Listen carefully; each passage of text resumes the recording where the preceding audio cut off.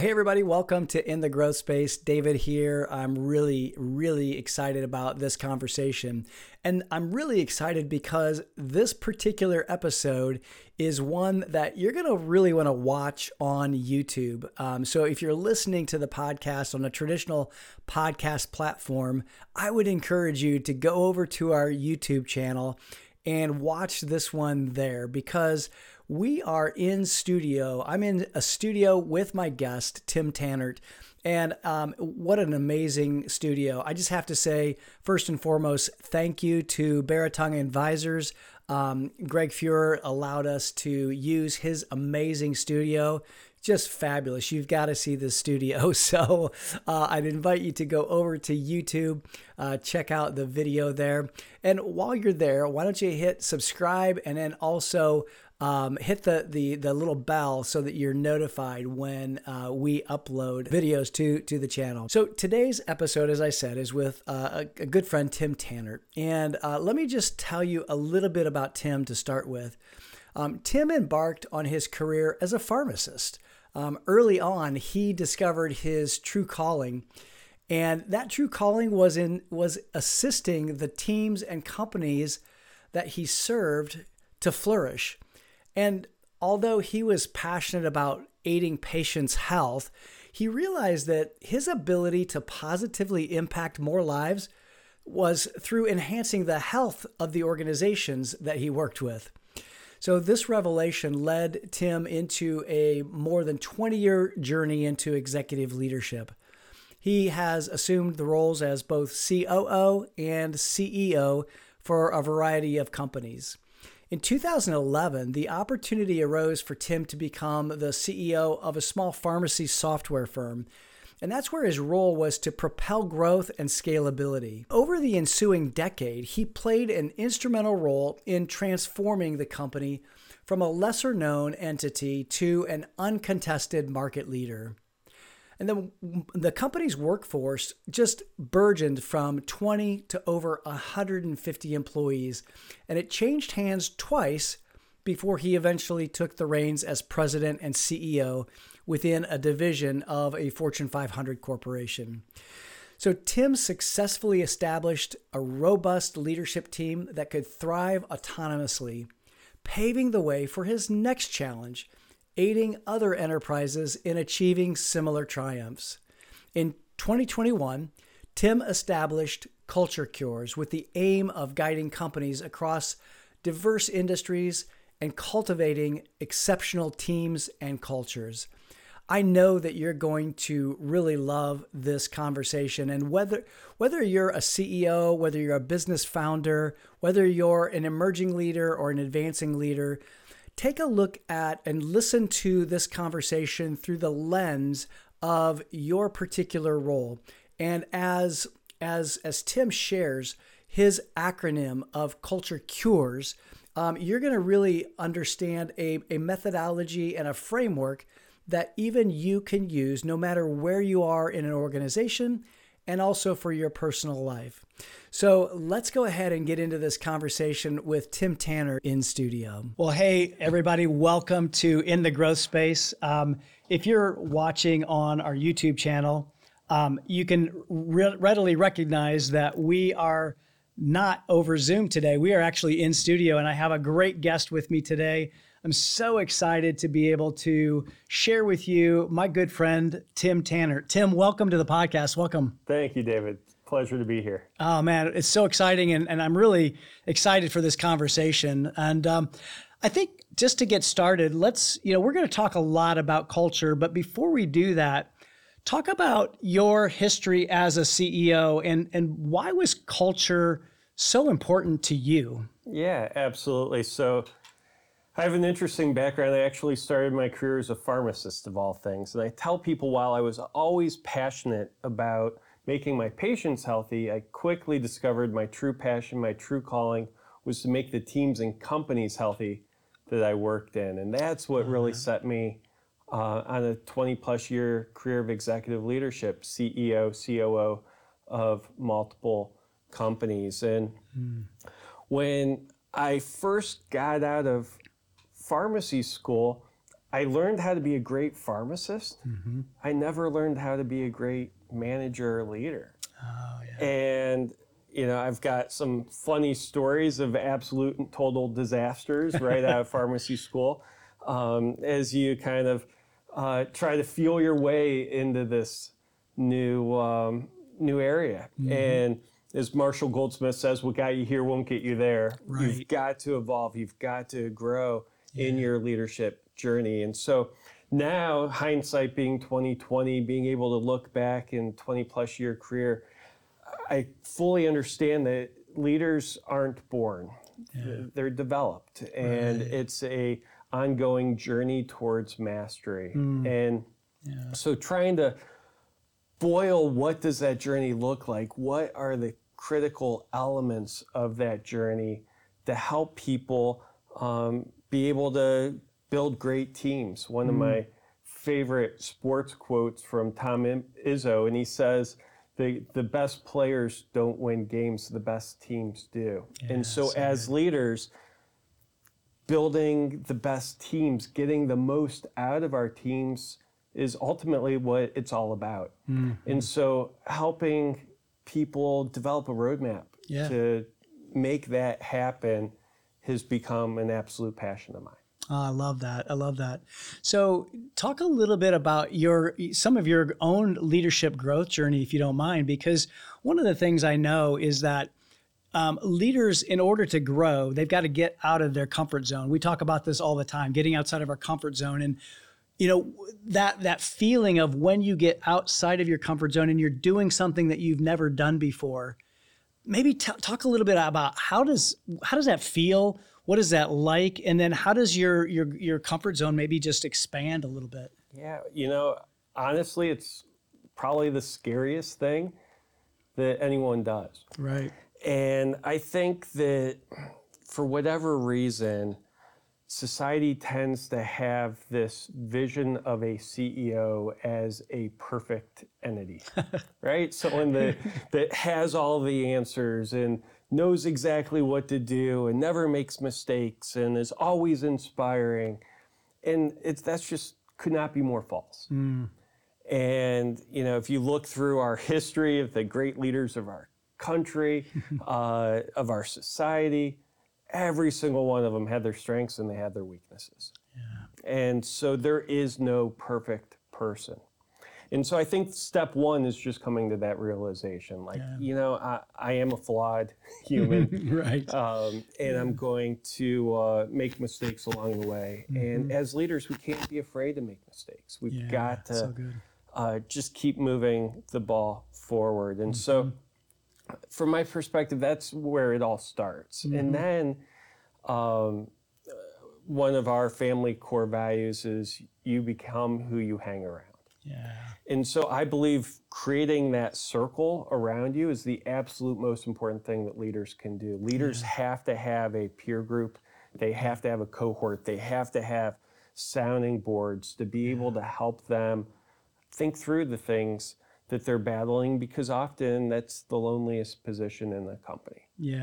And so that would be another real, I think, start to that journey. And starting your learning process is just surround yourself with great people. And then there's so many great tools out there now. And so it's that focus. In business school, we learn how to read a P&L. We learn how to develop a marketing strategy. We learn how to do all these things that are critically important to running a business. We don't learn how to lead, grow, and develop team members. True. And so that's where the focus really needs to be. You said something a moment ago that I think is so impactful. And I think that especially if you're a listener and you're an emerging leader, I think you need to pay attention to what Tim just said. You got to recognize that you're not perfect. We're not perfect. And the other thing is that when you get outside of your comfort zone, you're going to be doing things that you've never done before. I mean, if you think about like your driving, when you first learned to drive, you had to think about everything. You had to put the car in park. And even before you did that, you had to adjust your mirrors. And so you're not going to do things perfectly that first time. And you have to think about things all the time. So by virtue of just getting outside of your comfort zone, you're going to make mistakes, right? And Absolutely. so you have to recognize that that's okay. And it's okay because if you use it as a learning experience, that's what's going to set you up for your next success. I'm wondering, is there any learning experience that you've had in your career? I'm sure over many of them, right? But is there any one that sticks out, especially maybe as it relates to your company culture? Because I think that there's a lot of CEOs who they know that a culture, a strong culture, is their key to high performance, and yet they don't know how to do it. They don't know how. They don't have the tools to be able to do it. So maybe talk a little bit about that. Yeah, there's a great Deloitte study. Deloitte's a top tier consulting firm, and their studies are normally pretty spot on. These things aren't just people's ideas or thoughts. These are real numbers. And what Deloitte found was that 90% of CEOs either agree or strongly agree that culture is very important to their organizations. And so you might say, well, no duh, right? Yeah, Of course it is. But here's the surprising thing that study found is less than 12% of CEOs said that they even understood the culture within their own organization. And then only 46% of those CEOs said that they felt equipped to tackle the culture challenges within their organization. So again, these are not things that most schools are tackling. These are not things that that we know how to do. And one of my favorite other quotes is by a guy by the name of Doug Campbell. And he said when he became a CEO, he thought that culture was one of many tools in the tool bag with, efficient operations and strong financials. And what he said is what he discovered quickly is culture isn't one aspect of the game, it is the game. That's interesting. And so you have to first win in the workplace before you can win in the marketplace. And so what does that entail? And so being very conscious about the culture that you're driving. It needs to start from top bottom, but great cultures aren't top to bottom driven. They are driven from within. So to build an environment where people are comfortable holding each other accountable, challenging each other, demanding that we are doing the best that we can. Fully acknowledging we're going to screw up, we're going to make mistakes, but putting in the effort and constantly driving the ball forward. Those self-propelling cultures are ultimately the cultures that get results. Right. And the other thing, just to kind of add, is that often when I talk about culture to CEOs, there's this impression that culture is this soft, fluffy, feel good, making people happy, right? Free snacks in the break room type of thing. And that's not at all what we're talking about.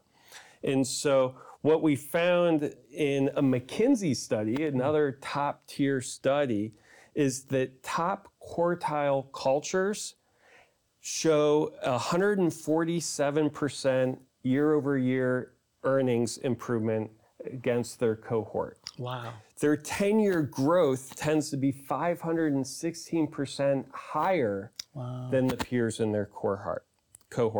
Their employee retention is 30% greater. That's huge. It's huge. That's huge. One of the number one challenges that CEOs say to me is, how do I attract, keep, and retain great talent? This is how you do it. And the other aspect is innovation within these organizations is actually 30% higher than their peer group as well, because you're providing an environment where people can think out of the box. They can challenge the status quo. They can bring their full selves to work, which also is their creativity. Yeah. I'm so glad you said something about creativity here, Tim, because, one of the things that when I think about a great and a high performing culture, I think of allowing your people and fostering an environment where your people can be creative and come up with creative solutions that is innovative. Maybe industry innovation occurs because of having the safe environment where people can try things. I know one of my clients in the pandemic, the early days of the pandemic, they had a team of their leaders who actually came up with an idea. It was a brilliant idea that, quite frankly, kept them. They hit their budget and they hit their targets because of an innovative idea, because they had an environment where they could try things. Yeah. They didn't know if it was going to work or not. But I love the fact that you talk about that creativity, because I think that that's an element of a high-performing culture and a high-performing company. Absolutely, 100%. And getting back to the concept of CEOs feel that they need to have the answers, this is a perfect example of how that is a complete fallacy. Yes. Right? We want our team to have the answers. Right. If we as leaders don't have people within our team that can do their jobs better than we can do it, then we've completely and totally let the organization down. Yeah, right on. And and it's so interesting because I think about when we hire people, we hire them because of their talent, their wisdom, their abilities, yet so oftentimes we keep them in a box. And so what you're saying, though, is these high-performing organizations allow people to flourish and really unlock the potential and unlock the wisdom within that organization, within that team. Absolutely. And so it starts with clarity. Yes. And so I've developed a model to help people think of how do we build a high-performing team and culture within our organization. It's called the CURES model, C-U-R-E-S. And the C is clarity. Yeah.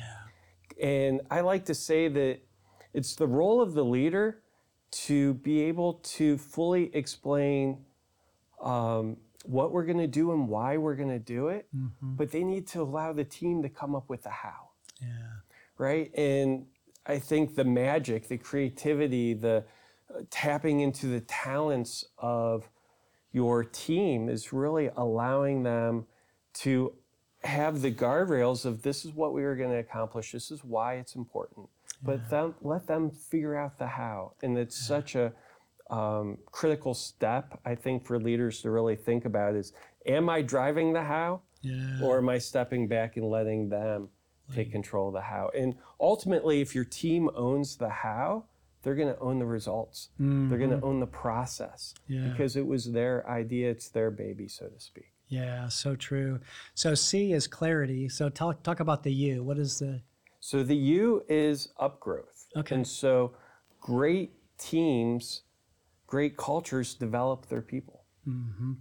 And so being able to provide an environment where the team members feel free to make mistakes, to feel free to learn. And one of the great concepts that I've seen work extremely well is this concept of 70-20-10. Okay. And 70-20-10 is when you look at the core job description of your team, 70% of their time should be focused on just execution on their core job description. 20% of your team's time should be focused on growth activities that are projects, tasks to do that push them outside their comfort zone, that allow them to learn, explore, push their abilities, but are directed by the direct manager. So the direct manager consciously thinking of what can I give this person to keep moving them forward, to allow them to grow and experience new things that are slightly outside those core job responsibilities. And then the 10% is allowing that individual team member to come up with what they would like to do, what they would like to learn. And as long as that can directly apply to the business and the role and is applicable, to giving them the space and the freedom and the creativity to be able to do that. I love that. And so I think of the 70-20-10 model as this model to help people really think about their team. And what am I having my team doing? And is it contributing to the growth? Because the reality is that if your people aren't growing, if they are great people, if they're the right people in the right seats, if they want to be high performers, high achievers, if they're not growing with you, they're going to find a place to grow. Yeah, that's true. And so this becomes critical to that employee retention that we talked about. You know, that even just leads into the idea and the comment that the statement that I always make, and that is that if your people aren't growing, your company isn't going to grow either. And so, and conversely, if your people are growing, then your company is going to grow. And I think your 70-20-10 rule is so it's, you know, I think it's Google that allows their people to use like 20% of their time or something like that, to be able to do creative endeavors that might lead to new tools, new technology. And I think even Gmail was a part of that. Like that was one of the things that came out of that 20%. Absolutely. And the way I use that 10% when I use this model as CEO is I would then create lunch and learns where the people that use their 10% to do something cool or creative or learn something new had to share it with the rest of the team. Love that. So again, this becomes a self-propelling model within the organization where people are learning, growing, and bringing that back and teaching others. Yeah. And so it becomes a flywheel. I love that. I love that.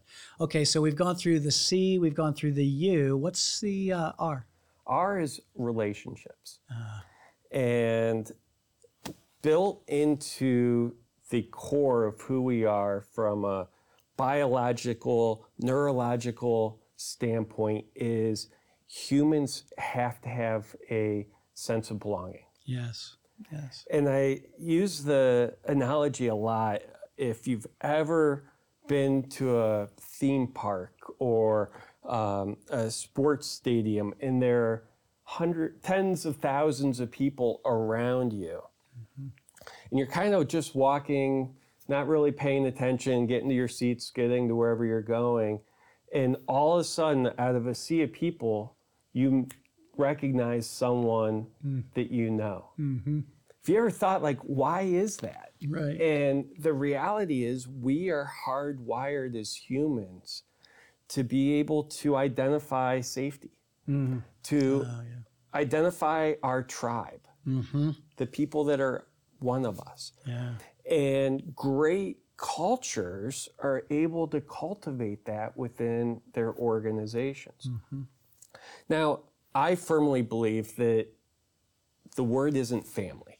We don't pick our family. Right. And often most people have a hard time holding their family accountable. Sure. But we are a high-performing team. And so as part of that is we've got to be able to build those relationships. And, you know, Patrick Lencioni's 5 dysfunctions of a team, right? It all starts with trust. Trust, yeah. But ultimately it gets to results. Yeah. And it's through those bonds. It's through those abilities to have difficult conversations. And you can have difficult conversations with someone much more easily if they know that you care about them. So true. Yeah, so true. You know, I use the analogy all the time with my kids. You know, there are times that I have to tell my kids, you know, you need to brush your teeth, your breath stinks, right? Or something that they probably don't want to hear. Right. But they accept that because they know I'm not telling them this to make them feel bad. I'm not telling them this to put myself above them. I'm telling this to them because I love them. I care about them, and I want them to be the best versions of themselves. Right. You know, there's a very hard line between being nice and being kind. Yeah. And I think a lot of leaders get stuck in trying to be nice. Nice is ignoring a problem that exists because you want to keep the peace. Right. Kind is being able to have those conversations because we truly love and care about each other, and we want the best for each other. We want the best for the organization, and that all starts with relationships. And so being able to have open, honest conversations, being able to create a healthy environment where people have things in common, not just within work, right? Yeah, sure. Having those types of activities and events, driving those relationships within the organization is really, truly critically important for success. Well, and I think that when you have a relationship with someone and that relationship has been fostered, you can, it's easier to be kind because you do care.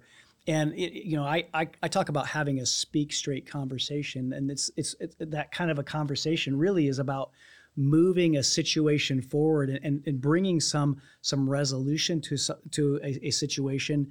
And it's so much easier to have a speak straight conversation when I have a relationship with somebody and when I care about somebody. So being able to speak straight is a caring, kind thing to do, as opposed to just being nice and ignoring what's going on underneath the surface. And quite frankly, high performance requires us to speak straight. Absolutely, absolutely. So those of my friends, my clients, people that know me well, know that my daughter wants to be a professional soccer player. Yep. That is her goal, and she set this goal at 7 years old. She's now 13, and she executes every single day against that vision. It's amazing. But one of the cool things this past summer is I took her to the University of North Carolina to experience one of their camps, and so she could train with the coaches. And for those of you out there that don't know much about the University of North Carolina women's soccer program, the first 20 years of NCAA women's soccer, UNC won the national championship 16 of those 20 years. Wow. The 4 years they didn't win it, 3 of those years they were runners-up. In the 4th year, they were semifinalists. And so when you think through sports, it's hard to find a culture in an organization that has been more dominant. And often when we talk about high-performing teams and cultures, we like to go to sports because it's quite easy to look and say who won, who lost. Right. There's a very clear definition of winning. And so I was excited just to have my daughter experience this environment. That environment, yeah, sure. Well, as a culture coach, I was like a kid in the candy store hanging around those coaches and that program. And so the entire history of the UNC women's soccer program, they've only had one head coach. His name's Anson Dorrance. Anson has won 22 national championships. Wow. That's incredible. It's incredible what he's been able to accomplish in that program. And, quick aside, everyone talks in the United States around women's soccer with the U.S. national team. Well, the very first U.S. women's national team that won the World Cup, Anson Dorrance was the head coach. Wow. Okay. And what most people don't realize is more than 50% of the roster of that team was from UNC. UNC, interesting. Right? Yeah. So great program. And so we step on campus, my daughter's trading with the coaches, and Anson comes over to talk to the parents. The very first thing he talked about was culture. Culture. The very first thing. Here's the winningest coach in probably NCAA sports history. Yeah. He's in every Hall of Fame there is for soccer. Yeah. And the very first thing he talked about was core values. And he said, if your daughter is the best player in the world, I don't care. She's only going to make my squad if she picks up cones after training. That's what it takes. Yeah, that's so right? good. And so that was kind of cool. And then the goalkeeper coach, my daughter's a goalkeeper. The goalkeeper coach comes over. He goes by Big Bird, really tall guy, great guy. Cool. And he talks about some of the things that they do at UNC with the goalkeepers, and one of the things they talk about is perfection training. So the coach will stand on the top of the penalty mark where they take penalty kicks and kick hard balls at the goalkeepers in what they call their bubble, the area that they should make 100% of the saves. But at UNC, the standard is not to make the save. The standard is to 100% perfectly clean catch the ball. Wow. And so if they catch the ball, they bobble it, it's not good enough. They get in the back of the line, the next goalkeeper goes in, and they count how many perfect reps that the team can do. Wow. And so that was pretty cool because part of a high-performing culture is to set high expectations. High standards, sure. Right? Yeah. And so if the conversation just stopped there, I was all in. I thought, this is amazing. Yeah. But what was even more amazing is Big Bird keeps talking, and he says, you know what? Funny thing happened. A couple years ago, I had to have surgery, and I was going to be out for like 12, 16 weeks. 1 week into my recovery, I get a phone call with all of the goalkeepers on the team calling me on speakerphone. Okay. It's like, what could go wrong in 1 week? He brought in a coach to fill in for him, one of the best coaches in the country. Yeah. And the goalkeeper said, Coach, we've got a problem we need you to help us fix. He's like, what's going on? Yeah. And they said, you know, that coach that you brought in, you need to talk to him because he's not holding us to our standard. We bobble the ball. He says good save. Oh. It wasn't a good save. We bobbled the ball. We should be out. Coach, don't let them reduce our standard. And so the point of this entire story is this. Great cultures focus on culture, right? They set high standards, and the team propels it. Holds each other accountable. And they hold each other accountable, and they become very protective of those standards because those standards, they know drive results, and they don't want anyone to lower them. Yeah. And that's how you know you've really hit the nail on the head. Well, you know, something out of that story too that just it hit me as you were sharing it is that the coach in business, it's the CEO, right? It's the leader, has to talk about culture, has to talk about it, teach it, train it every single day. Absolutely. And I've told a couple of clients of mine, like, you're going to think that you are the chief repetition officer when it comes to culture, because you're going to say things over and over and over again. So just get used to that. Be the chief repetition officer. So my daughter is into soccer. My son is in the Boy Scouts. Love it. And I'm an assistant scoutmaster with his troop. In Boy Scouts, the core values are the Scout Law.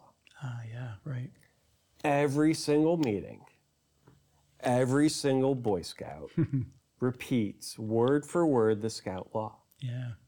Is that right? And so that repetition, that routine, that cadence of constantly reinforcing the culture, the fact that these coaches, the very first thing they said to the parents was culture, knows it, you know, just reinforces it's at the top of mind. Right.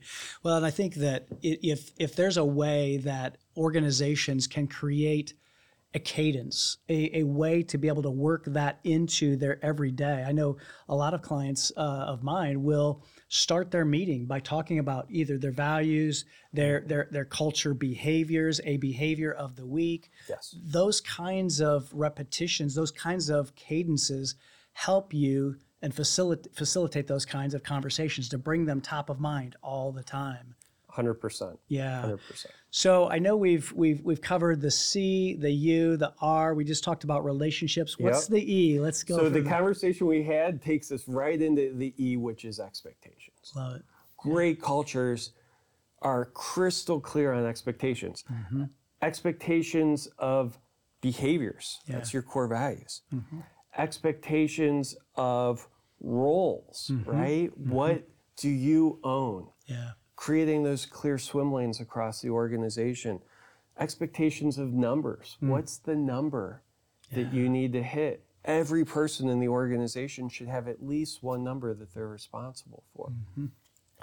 And so great culture set high bars, high standards, and the team embraces them and challenges themselves and holds each other accountable to make it happen. I love that. Yeah, I love that. So setting the high bar and like standards high, creating those expectations that people are going to reach towards and hit and hold each other accountable to. So that's the E. What's the S then? Let's come back full circle. The S is systems. Okay. Yeah. And I firmly believe that every business has to run on an operating system. Yeah, for sure. And there's a lot of them out there. I'm biased. I have a strong opinion of which one I believe is the best. But the reality is I don't care which one you pick. Mm-hmm. You have to pick one. And you cannot reinvent the wheel. And here's why. If you try to create your own operating system, mm-hmm. there's no clear right or wrong way of doing it. And so it creates ambiguity first. Oh, yeah. And it reduces accountability because it's too easy to slide. Sure. Yeah. Right? Well, we're supposed to meet every week, but we're not going to meet this week. Or we're supposed to set priorities for every person, but these people aren't going to have priorities. Or whatever it is. Mm-hmm. And so being able to have a solid, repeatable operating system that's mm-hmm. been used in tens of thousands of companies across the globe mm-hmm. sets you up for success. Because again, culture isn't just the HR aspect. Right. It's not just the way we feel or employee satisfaction. Mm-hmm. It's how do we run our business? Right. And everything is really seen through the lens, of culture. Yeah. It's how we do things. It's how we approach it. It's how we execute. It's how we interact as a team. It's how we hold each other accountable. And so a solid operating system is key to success.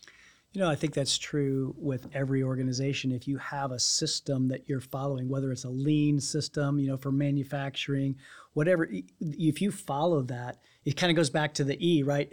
We've got to have our expectations, and so we got to hold each other accountable. And, right. and if we have a system, you're darn sure that we're gonna meet because right. we all expect it. We were talking before we started recording about just accountability and how important it is to have an accountability partner. I was telling you how much my accountability partner when I was into triathlon helped because I knew that at 2:38 in the afternoon, I better have my butt in the gym because if I didn't, I was going to catch a lot of crap for that. and you were talking about your accountability partner, your group. Yeah, my running group. Yeah, that accountability to the system I think is really a key element. So I could see how that E and the S, the expectations and having a high standard along with the system just go hand in hand to create that high performance. Yeah, so the illustration I like to use is a bunch of gears. Yeah, sure. And each of the CURES are all gears that are all intertwined. And if one stops moving,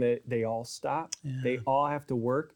Because the same can be said with clarity. A great system helps with clarity. Where are we going? How are we going to get there? Why is it important, right? It helps with developing your people. How can we do the 70-20-10? How can we push them? What are the priorities that we were working on? Right. And then who could be doing those priorities? So it ties into that. It ties into relationships. How do we build a great culture? How do we have straightforward conversations? How do we work our way up the Lencioni trust pyramid? Right. Expectations, roles, numbers, priorities, and then the system. So all of these things are intertwined. Yeah, right. You cannot just take one of them and say, okay, I'm going to fix this. Right. It doesn't work that way. Yeah. Right? It has to be holistic. And getting back to the fact that less than 46% of CEOs know how to fix their culture problem, I think that's why. Right. And so there is a lot to it. But the reality is the more you can break it down into bite-sized chunks right. and make consistent progress along all of these areas, you can't help but build a better company. Right. And so that's really what I help my clients do, is to zoom out and to get out of the weeds and to say, okay, what can we do this quarter? Yeah. What are the key steps? How do we break this into bite-sized chunks? Because quite honestly, you also have a business to run. Right. Yeah, right. Absolutely. They have to execute in the business while they're working on the business. So you kind of get the sense that you're building the airplane in mid-flight. Right. And I get it. That's a real-world challenge. But having a coach that can be that sounding board, that can be that accountability partner, to help you think through these things, to work with the leadership team, to get everyone moving in one direction is critical to helping organizations truly drive the culture in their company. Yeah, absolutely. And, you know, I would be remiss if I didn't mention the fact that, Tim, you and I are going to actually collaborate and do some workshops here coming up in the spring here as we're recording this. And so really excited about that, because I think there are a lot of leaders who just don't know how to do this. Like, how do we actually roll up our sleeves and do this? And we're going to share how to do that with them. So be listening. Make sure that you subscribe to the channel because we're going to share with you more about that in the coming weeks. And I'm really excited about that, because I think it'll be really a lot of fun. Absolutely. There's such power in getting diverse companies and organizations together, helping them think through these things, breaking it down into bite-sized chunks, coming up with an actionable game plan of this is what we're going to focus on in the weeks to come, and to drive results there will help them move forward. And it's going to be a lot of fun working with you on that and making that happen and bringing true value to these companies. Yeah, exactly. So we've talked about culture cures, CURES. Why don't you just recap what each of those letters are real quick, so that we kind of just So clarity, getting the team fully aligned with where you're going, how you're going to get there, why it's important. The U, upgrowth, being able to fully develop and challenge your team, to be able to grow them as your organization grows. The R is relationships, being able to build those bonds, build that trust so you can have honest, open, deep conversations that truly drive the organization forward. E is expectations, the clarity of expectations around the numbers, the priorities, the roles and responsibilities of each person. And then the S, the systems, to have a proven operating system to run your business. Don't recreate the wheel.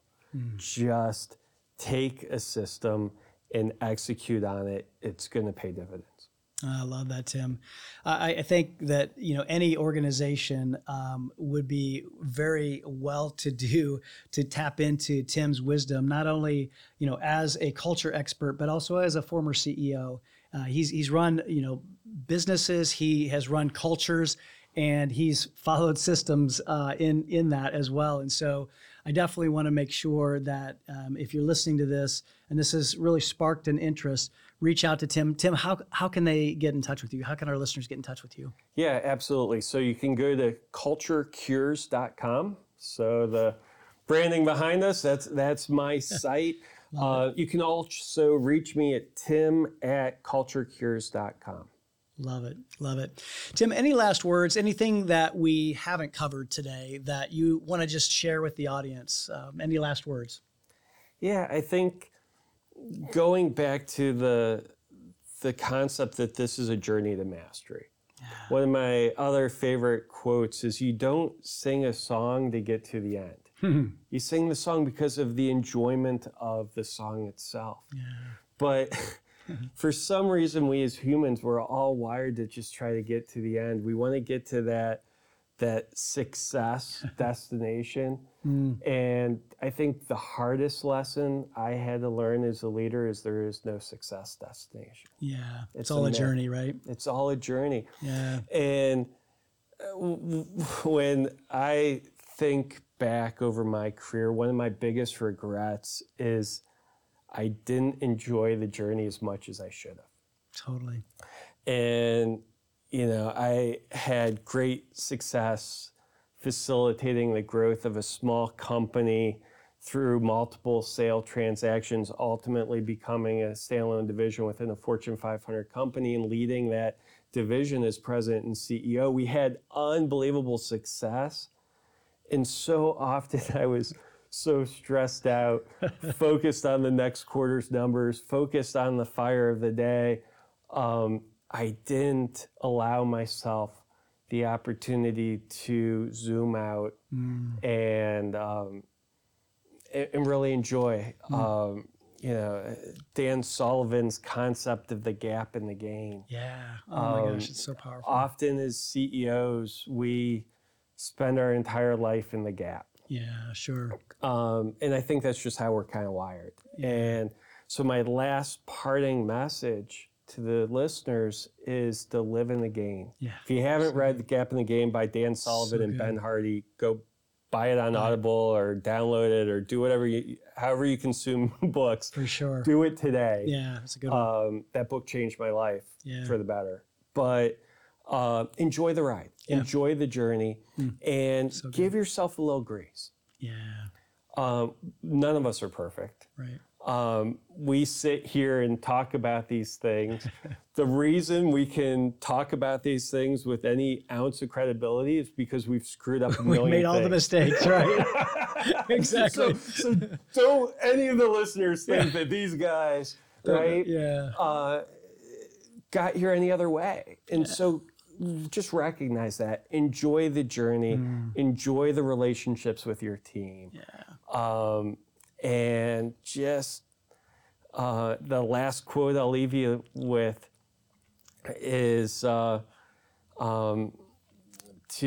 really set a high goal, one that you think's completely out of touch and unattainable, and then when you reach that goal, go set a higher one. Yeah. Because we can accomplish so much more over time than we give ourselves credit for. Shoot for the moon, keep going, build a great team around you, and that's the key to success. I love that. Yeah, it's a journey, and I love the fact that you said that it is a journey, because I think that's too often, not just CEOs. I think every high achieving leader thinks that when they get to a certain point, that's it. You know, hey, we hit that point. But you know what? Something I learned probably not too late, but later than I should have, is that when you get to the top of a mountain, you got a great vantage point to see the next mountain to climb. And there's another one in the distance that you want to go climb. And so that journey, enjoying the journey, I think is a really important component of really being a high-performing leader and creating a high-performing culture as well. Tim, thank you so much for being here. I really appreciate you. Appreciate your insights. I appreciate your perspective as a CEO, as a former CEO, and as a leader, a high-performing leader. I really appreciate your insights on culture and on growth.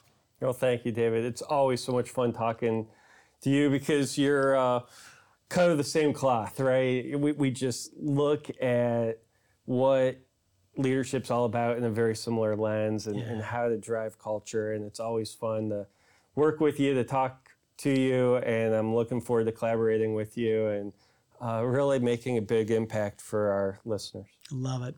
Well, thank you, listeners, for tuning in once again to In the Growth Space. Really appreciate you being here.